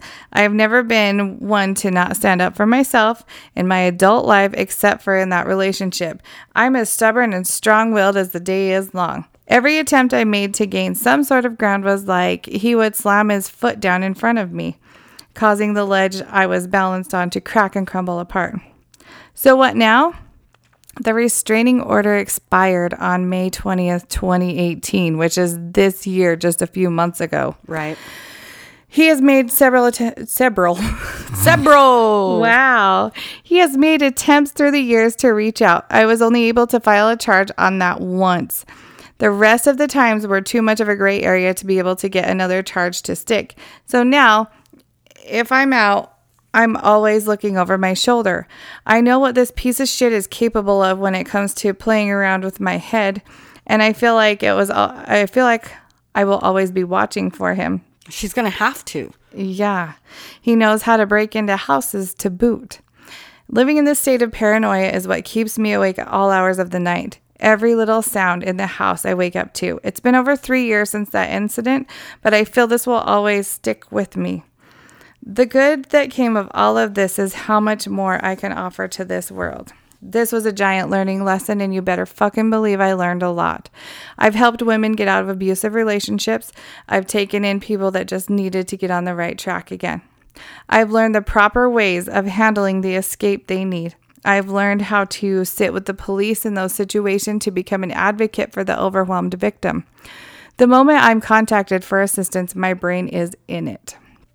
I stay calm and explain to the victim what I need to do and the reason why with physical abuse always get pictures. This is stressful to victims, and I am compassionate as possible when I'm explaining why I need pictures. I allow them to take breaks from it. I make sure to save any communication I have prior to going to the victim so that I have a timeline to provide to the police. Should they decide to press charges, I send the officers every bit of evidence I have gotten for them. I recommend victims journal for a while after getting out. I provide as much education as possible to the victim. Statistically, victims return to their abusers, as I had multiple times. While my situation was different because of the rare physical violence, I still try to be the person for them that I never had going through this. Mentally, I know I'm not all there. I have other mental issues aside from the PTSD of this, and when the two combine their forces, I go batshit insane. Throughout this relationship, there were moments that I had just wanted to die, and there are still days I want to die because his screaming is still echoing in my head. I've tried dating. It never goes well. I'm just too much sometimes. I see it happening too, and I just can't stop it. This podcast and group have been a wonderful addition to my life. Aww. Thank you for sharing my story. If it helps even one person, then it was worth sharing. I just got the chills. I know. Aww. And she is there. If you want to know who it is, if you're in a relationship and you want help, if you want her to help you learn how to get out of it, she is fucking smart. Contact us. We will send you to her because she will help you. She has statistics. She has things to make you help you feel like you're not an idiot and to raise awareness for mental abuse, because it's a big fucking thing. Just because somebody didn't hit you doesn't mean that you're not a victim of abuse. Right. I mean, legally it is. Like they haven't legally recognized it, but you know what I'm saying. Absolutely. It's still a gigantic abuse. So, thank you. Well, we only had 2 share their stories this time because they were a little longer. A little bit. So thanks, Red. Thanks, Red and Mike, for sharing your stories. Yeesh. I do want to take one moment to talk about one new podcast. Okay. So, Lindsay from Corpus Delecti with her cute ass little southern yeesh. She started her own podcast. It's a single narrated podcast. Oh, okay. Lindsay Dollarmouth. It's Morio Sif. Did you just call her Lindsay Dollar Muff? No, Lindsay Dollarmouth. Dollar Mouth. I like it. It's like Moosoff or some shit, but it's like Lindsay like Dollar Moosoff. So I just call her Lindsay Dollarmouth. It's Morio Sif. It's MORYOUSSEF. So it's apparently Lindsay Dollarmouth. Wait, was that what you said? Lindsay Dollarmouth. Dollarmouth. Yes. It's called Mugshot, and we'll play the promo for it at the end of this episode. You will hear a promo for said podcast. And we're going to need you to step into your seat, put on your seatbelt, keep your hands and feet to yourself at all times. Enjoy the ride. Enjoy the podcast. But go support Lindsay. She's cute as fuck. Like, her little voice is just so goddamn cute. Cute. But this is about, it's called Mugshot. You'll hear the promo. It sounds pretty fucking cool. We also, real fast. Oh, God. I just... Get right into your mouth. I violated the shit out of my mic just now. Get in my mouth. You know you want it. All right, you need to get laid because, like, for real, dude, you just mouth banged the shit out of that. Right. And it wasn't very graceful, so we all know what's coming for the poor fella that gets it. God, don't give her a corn dog. Fuck. No. Jesus Christ. She's just going to be like, ah! Wait, what do I do? She's gagging herself with a popsicle. Rubbing the teeth. Is this the right way? No, ma'am. Bleak Shop, big shout out to the Bleak Shop for our pins. Buttons. Yes, pins, buttons, whatever you want to call them. Buttons? We're going to hand them out if you see us in New Orleans. And we're going to order more so you can buy them. And maybe we can set it up through him to where you can buy ours through him. I don't know. I'll ask him. But yeesh. Cool buttons. Thank you to the Bleak Shop. And we'd like to do Patreon shout outs because we have so many amazing patrons. We have Samantha Vaughn, Sharon Hoffman, Clinton Toon. Thank you, because those are our examinators. Emily Duvall, Jessica Hagen, Lynn Shirley, and Jacqueline Brock. Thank you. Thank you. Thank you so much for your patronage. The next one is my big brother. His name's Ryan Merrill. Hey. Thank you. Rochelle Saunderhouse. Jess Miller Chiller is what it says on here. Jess Chiller. Yeesh. Can we call her Just Chillin'? Just chillin'. Kristen Garone. I'm sure I'm fucking it up because that's what I do. D. Gardner, Julia Miller, Corey Osborne, Carrie Sabrowski, The Oddballs Podcast. The Oddballs. I do love The Oddballs. Tiffany Imig. I think I say it right, but I don't know. Mackenzie Fueling, Vanessa Sloth, Lizzie in the Lab. Sloth. She's our friend in Heber. Yes, you are. Lizzie in the Lab and Amy Scott. Kristen Stone, Catherine Moore, Don Hansen, Dave Diggs, Heather Rottweiler, Sarah Fernald, Andrew Neal, Kasia Kilthau, Justin Morris, Mally Frias, Michelle King, Kelly Van Bookout, Joe Ryder, the Creeper. And thank you, Michelle. Yeesh. And she's coming up on her 7 months of being a surrogate mommy. Aww. She's about to make a baby for somebody else. Aww. Which is the most selfless thing ever. Right?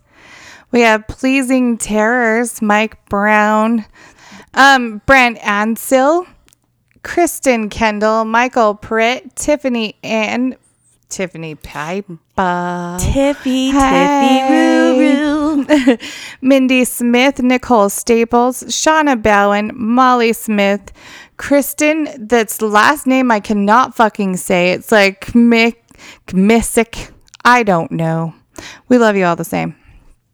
Sarah, I know exactly who you're talking about. right? And it gets me every time. And then Every I fucking time. overthink it, and I just can't do it. I'm so sorry. Sorry. Sarah Thompson, Teddy Gingrich. I don't know. Gingrich. Gingrich? I don't know. We don't know. Sorry, we're assholes. Big Yeesh. ones.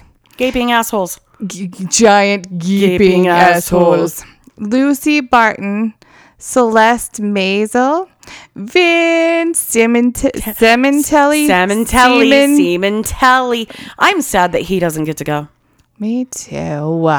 It would have been fun to go party with Benny. Maybe we can go to Connecticut soon. Maybe we can. Maybe. I mean, other people are going. Meet me in the woods, Jeninator, The Janinator. Brandon Shepard, and the Pancast Carl Pavo. Productions. Yeesh. They do, That's No Moon, it's a podcast. And they do Foot of the Mountain, too. And the Hillbilly Horror Stories. Oh, thank you. Thank you so much. Thank you to everyone. You guys make a big difference in our production, and we can do shit that we wouldn't do before and get new shit. And so, thank you for your patronage and your support of the podcast. Everybody. Okay, so we talked about how we were going to talk about how what we thought potato looked like. Okay, so give me yours. Mine is bald. Older than he actually should be in this because, when you just get a mental image, you can't get it out. Right. So 40-ish, bald, with a pot belly and a white wife beater that's usually dirty because he's a lazy fucker. Like some fucking hillbilly, what the fuck? Come on, Bobby. Damn it, Bobby? Yes. Like that shit. Yes. What the fuck is the name of that show? King of the Hill. Yeah. I almost said King of the Mountain. King of the Mountain. With baggy jeans with a wallet chain. Oh, God. Yeah, that's mine. Okay, so mine is more like Billy Joel from Green Day. But he's got like the emo fucking haircut. Yeah. And he's like carrying around a guitar that he can't play very well. And he's wearing like fucking a band t-shirt that he's never even listened to. So it's like he's listening like a Ramones t-shirt. And he knows like one song. And he's wearing like fitted fucking jeans. Wallet chain, totally in my head too. Yeah, but at least we had that. I know, right? But he's got like the fitted jeans and like the shoes that are so fucking expensive, but he has no idea why he fucking buys them. Right. And then he makes fucking Red buy them for him. Yeah. Because he's a dirtbag. Yeah. Piece of shit. I think that he was so old because I can picture his sloppy ass sitting on the couch just like shoveling shitty food into his mouth and like ordering her around and laughing at her, just like sitting on the couch like ruling his like shitty life that he has made for himself. I don't know why that makes him 45, but it does. I don't know. In my head, he's like, because Billy Joel is he's almost in his fucking 50s. Billy Joe. Oh, I thought you said Billy Joe. Yeah, Billy Joe. Oh. From Green Day. Oh, okay. Their lead singer. Oh, okay. I got confused with Billy Joel. Oh, no. And then like, because at first I thought you said Billy Joe, Green Day, and then I when may you have just said said Billy Joel, then I got confused. But I think Billy Joel is like 60. Billy Joe from 70, Green Day, like yes. just where he's still trying. He is to be older, that, like, huh? Yeah, he's still trying to be that like punk rocker, like cool guy. Yeah, but he fucking sucks all the dicks. Yeah, like one here, like a whole bag of them. Yep. Like, and even sir, if you have a bag of dicks on you. Did you know? Even if you just suck all of them individually, and I want them to be little ones, so you actually have to put pew pew pew pew pew pew. When you it's a 22. Pew pew pew. You got that little pew, pussy. pew, pew. You got them little lips. Pew pew pew. You ain't got that big muscle, like auntie. That big camel toe. Oh, you got the little pussy with the little lips. Fucking pew pew pew. Pew pew pew. I haven't watched that for too long. I can't. I need to. But the face that she makes, it's a 22. Pew pew pew. It's a chop. Oh, shit. We just blew up everybody's speakers that was trying to listen to this on a car. Sorry. Are we allowed to still be Canadian? Because I've been telling everybody, sorry about that. I don't know what that turns into. It's up my whole new... I don't know. Si vous plaît encore, oui, si, la tite. Yes. That was like my favorite part of that entire fucking movie. Which where they're just like Super Duper Stew. Oh, yeah. Where they're pretending to fucking speak French, and he's like, ah la oui oui sa fa ka fa li sa fa ri se. And everything, like, oh, and they're God. like, I can't remember. We don't fucking speak French. And I was like, they don't either. Do you know what came out on digital download today? What? Deadpool 2. Do you know what I bought at like 12:30 this morning? Deadpool 2. But I haven't watched it yet. I'm going to have to do that too. Well, I'm waiting for tonight. Hereditary because I really want to see it, even though Tom said it was shit, but I want to check it out. I did watch A Quiet Place with John Krasinski. How was that? It was very interesting, but I wanted it to be more. I want more. I wanted it to be more. It was an interesting... where the people are. I want to see them dancing. Strolling along down that... What do you call it again? Street. Up where they walk, up where they run, up where they stay all day in the sun, wandering free. Wish I could be part of your world. Ooh, fuck, that was like, other than the fact that we can't fucking sing, we were on point. Right? Other than the fact that it sounded like a couple of cats screaming outside, we were good. Like, we were together. Other than it sounds like a couple of cats outside humping, I mean... Those cats are hate fucking each other. All right, so should we wrap this up? Yes, because I gotta pee again. Piss. I gotta go piss. So maybe don't piss your pants. And stay out of chalk lines. Goodbye. You've heard the stories about murder and homicide. But what about the rest of the crimes committed daily? What about the police officer who robbed banks during lunch? Or the multi-million-dollar diamond heist? What about the assaulters, stalkers, and arsonists? I'm Lindsay, the host of Mugshot. Mugshot is a new true crime podcast that tells the stories of non-murderous crimes. Season 1 has begun, and new episodes release on Mondays. Mugshot can be found on most podcatchers and on social media at the handle @MugshotPod. I hope you'll join me, but until then, be on your best behavior, or you'll end up with your own mugshot.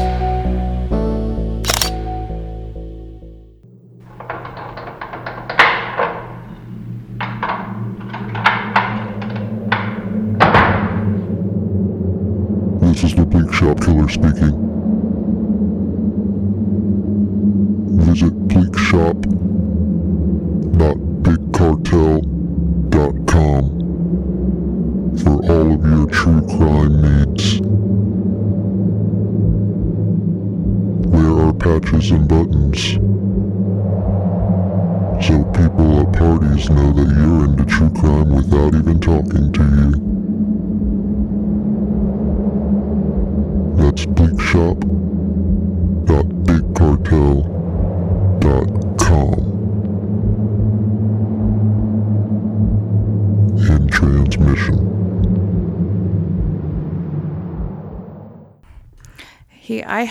I don't know if I kept him, but he would make me a list of things I couldn't do during the day because I was getting too fat. Like, he would tell me no naps, but I woke up at 4 o'clock in the morning to get him off to work. Then I would go change all the big sprinklers, like the wheel lines, like out in the field. I had 6 of them I changed in the morning, and then I went and fed cows and then did whatever chores. And so I would come home at lunch and eat lunch and maybe take a small snoozer, but I've never been a big napper. It was like maybe 30 minutes. And his dad did the same because it was the hot part of the day. So we stayed home for that. My house was always spotless. It was never, ever not clean. I scrubbed the floor. Dude, you cleaned your fucking floor on your hands and knees. 3 times a week, I scrubbed out my hands and knees. And anyway, he would tell me, no naps, shave your pussy. Like, I had a whole list of shit like that I had to do. don't eat this, don't eat that, don't turn on the TV. Like, make sure you shower, wear these clothes. I still have the list. I kept it. I should have fucking run him over. All right, continue. I'm sorry. Oh, yeah.